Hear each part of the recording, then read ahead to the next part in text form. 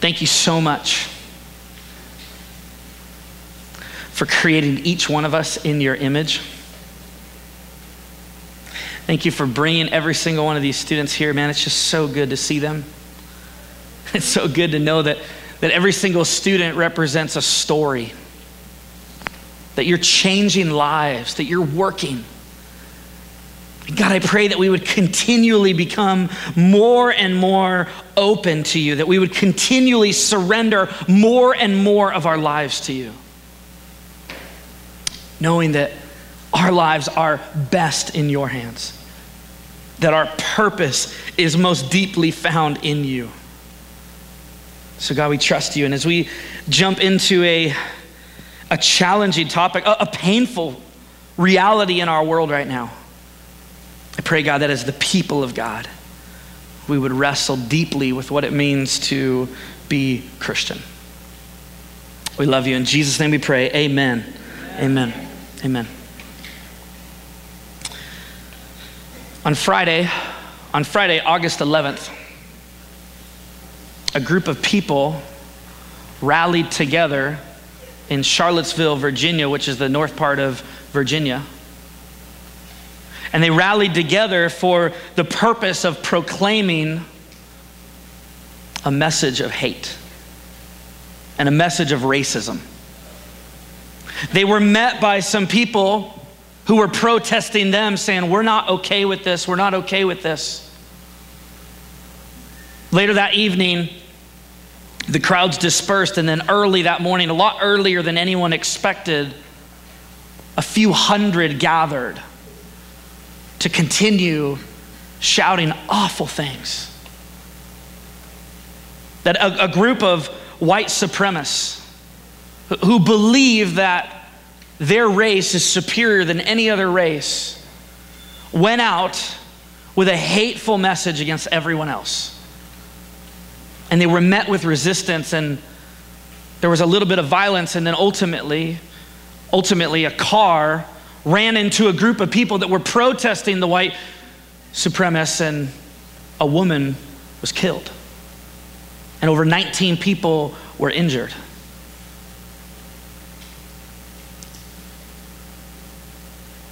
What happened that weekend was absolutely devastating and was absolutely unacceptable. I mean, to stand up and to say, I'm better than you because of the color of my skin, is completely anti-gospel. I mean, it's completely anti-Christ. It goes against everything in the scriptures, including the very first pages. When God decides to do something beautiful and radical, when he makes humans in his image. You see, every single person on planet Earth is made in the image of God. And so when you say, the way I look, my race, my skin color is better, is more important than yours, what you're essentially saying is that God messed up with that color or that race or that community. You're flying against what God has created and called beautiful. And the reason I bring it up is because racism is one of the most disgusting sins of all time.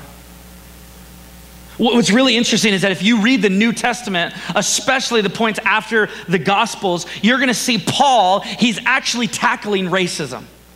That there was a group of people called the Jews, and there was a group of people called the Gentiles, and they represented different races. And for hundreds and hundreds and hundreds and hundreds of years, these people hated each other. These people couldn't be in the same room as each other. These people had their own justifications for why that group of people was worse than them, why that skin color, why that type of person was lesser. And because Paul got wrecked by the gospel, because the love of God came so deeply into his life, he recognized that where the world wants to devour and drive a wedge and create enemies, God wants to bring people together. And so he's constantly talking about, because we're Christians, because we're followers of Jesus, we are one body. But the question I think we need to wrestle with is, how do we respond to this kind of stuff? Because whether it's what happened in Charlottesville, Virginia, or maybe the things you've heard said about you at school, and maybe it's because of your race, maybe it's because of the way you look, maybe it's because of the family you came from, maybe it's because of your reputation, maybe it's because of the place you live. I don't know what it is, but there's a lot of hate out there in the world. And what we saw in Charlottesville is just a picture of an even worse epidemic. And so the question is, as Christians, how do we choose to respond to this?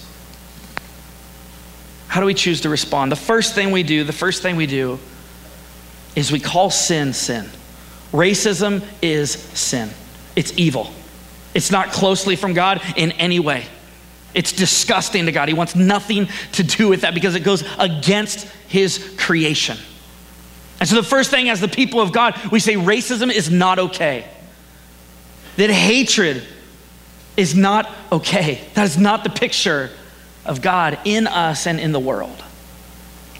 But then I want to take us to a deeper place. I want to really ask us as Christians, how are we to respond to this? And I want to read you an article.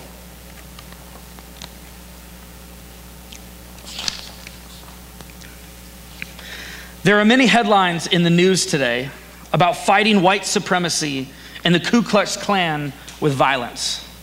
However, decades ago, 58-year-old blues musician Daryl Davis learned the most effective way to get a Klansman to give up his hood: friendship.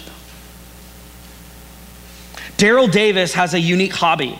In his spare time, he befriends white supremacists, lots of them, hundreds. He goes to where they live, meets them at their rallies, dines with them in their homes. He gets to know them because, in his words, how can you hate me when you don't even know me? Look at me and tell me to my face why you should lynch me. He also is a collector of KKK robes. He collects them as souvenirs. This is a weird hobby, but check it out. He collects them as souvenirs when KKK members decide to give up on racism because of his friendship. Davis, a follower of Jesus, has met with white supremacists for 3 decades. He never tries to convert the Klansmen. He simply becomes friends with them, and they give up the KKK on their own. According to an interview with The Independent, Davis is happy to be friends with former Klansmen. This is what he says: "It's a wonderful thing when you see a light bulb pop on in their heads, or they call you and tell you that they are quitting.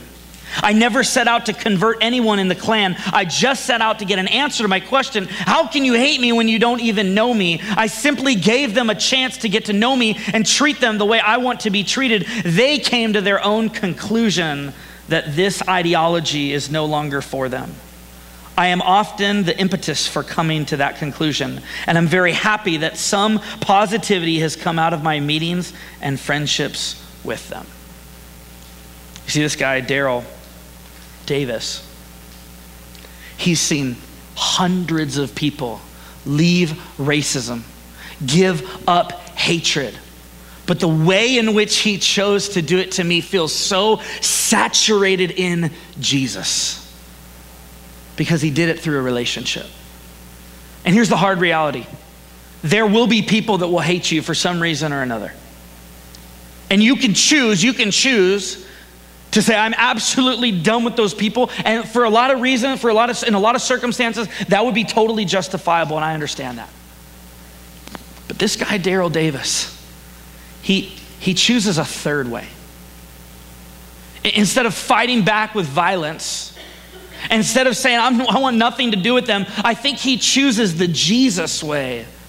And I think it's the reason he sees hundreds and hundreds of people leave hatred and choose Jesus. And it reminded me of the last 8 months that as we've been journeying through the revolutionary way, as we've been talking about this Jesus that invites us into a revolution, the revolution could never be more scary and terrifying than these words when Jesus said, "You have heard that it was said, love your neighbor and hate your enemy." That's what we see all over the place. Love your neighbor, hate your enemy. But I tell you, love your enemies.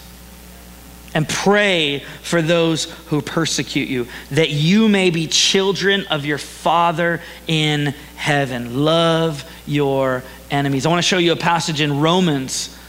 Paul wrote in Romans chapter 12, it says these words. Do we have that one, dudes? There it is. Romans chapter 12, 14.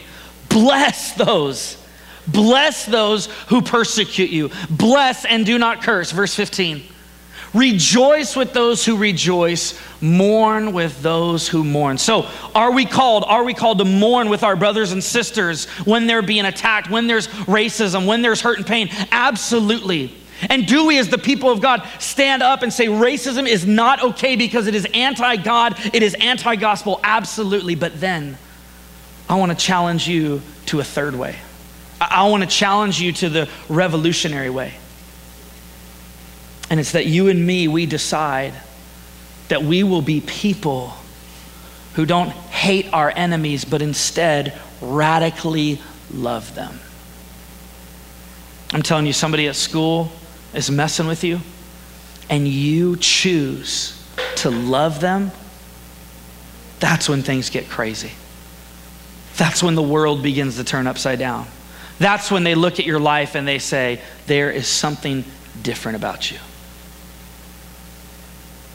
So what happened a few weeks ago was pure evil and was absolutely wrong. And we as the people of God, we stand against that. And we call that anti-God. And we say there's no place for racism or hatred in the church. But when we are attacked, when our enemy comes face to face with us, if we want to truly be revolutionaries, we don't choose hate. We choose to love them. And how Jesus loved us was by laying down his life for us. So here's what I want to do. I want to pray. For 30 minutes, you're going to head back into your small groups, and I want you to wrestle with this. And I'm okay if the conversations get a little messy. You need to provide grace for each other. But here's what I want you to wrestle with. And we don't have a leader's guide, so just remember this question.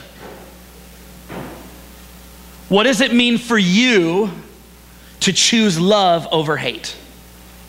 What does it mean for you in your context? And maybe you're going to find out some things about each other tonight that you didn't know, and you're going to have a lot more compassion and understanding for one another. But in your shoes, where you live, from what you've experienced, what does it look like for you to choose love of your enemies over hatred? And let's see where the conversation goes. Let me pray.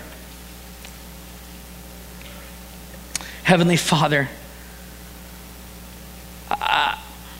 I'm so convinced that your heart breaks when you see people yelling at an image bearer, at someone you created that you think is beautiful, and they yell at them with such vulgarity. I know it breaks your heart, God, and I know you hate it, you loathe it. It's the disgusting ramifications and consequences of sin in our world. And so as the people of God, we stand up and we say racism is not okay.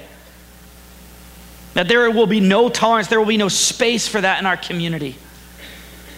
But then as we begin to wrestle with, okay, as the people of God, what is our call? How do we be a light and salt in the world? How do we truly live revolutionary in the world? And I think, Jesus, you gave us the hardest teaching when you said, I want you to love your enemies. So would we wrestle with that? In Jesus' name we pray, amen. Now hold on before you leave. In case you're thinking, Jesus didn't know anything about hatred. He didn't know anything what this was like. 75 years before Jesus showed up on the scene, there was a Roman leader who decided to crucify 800 Jews.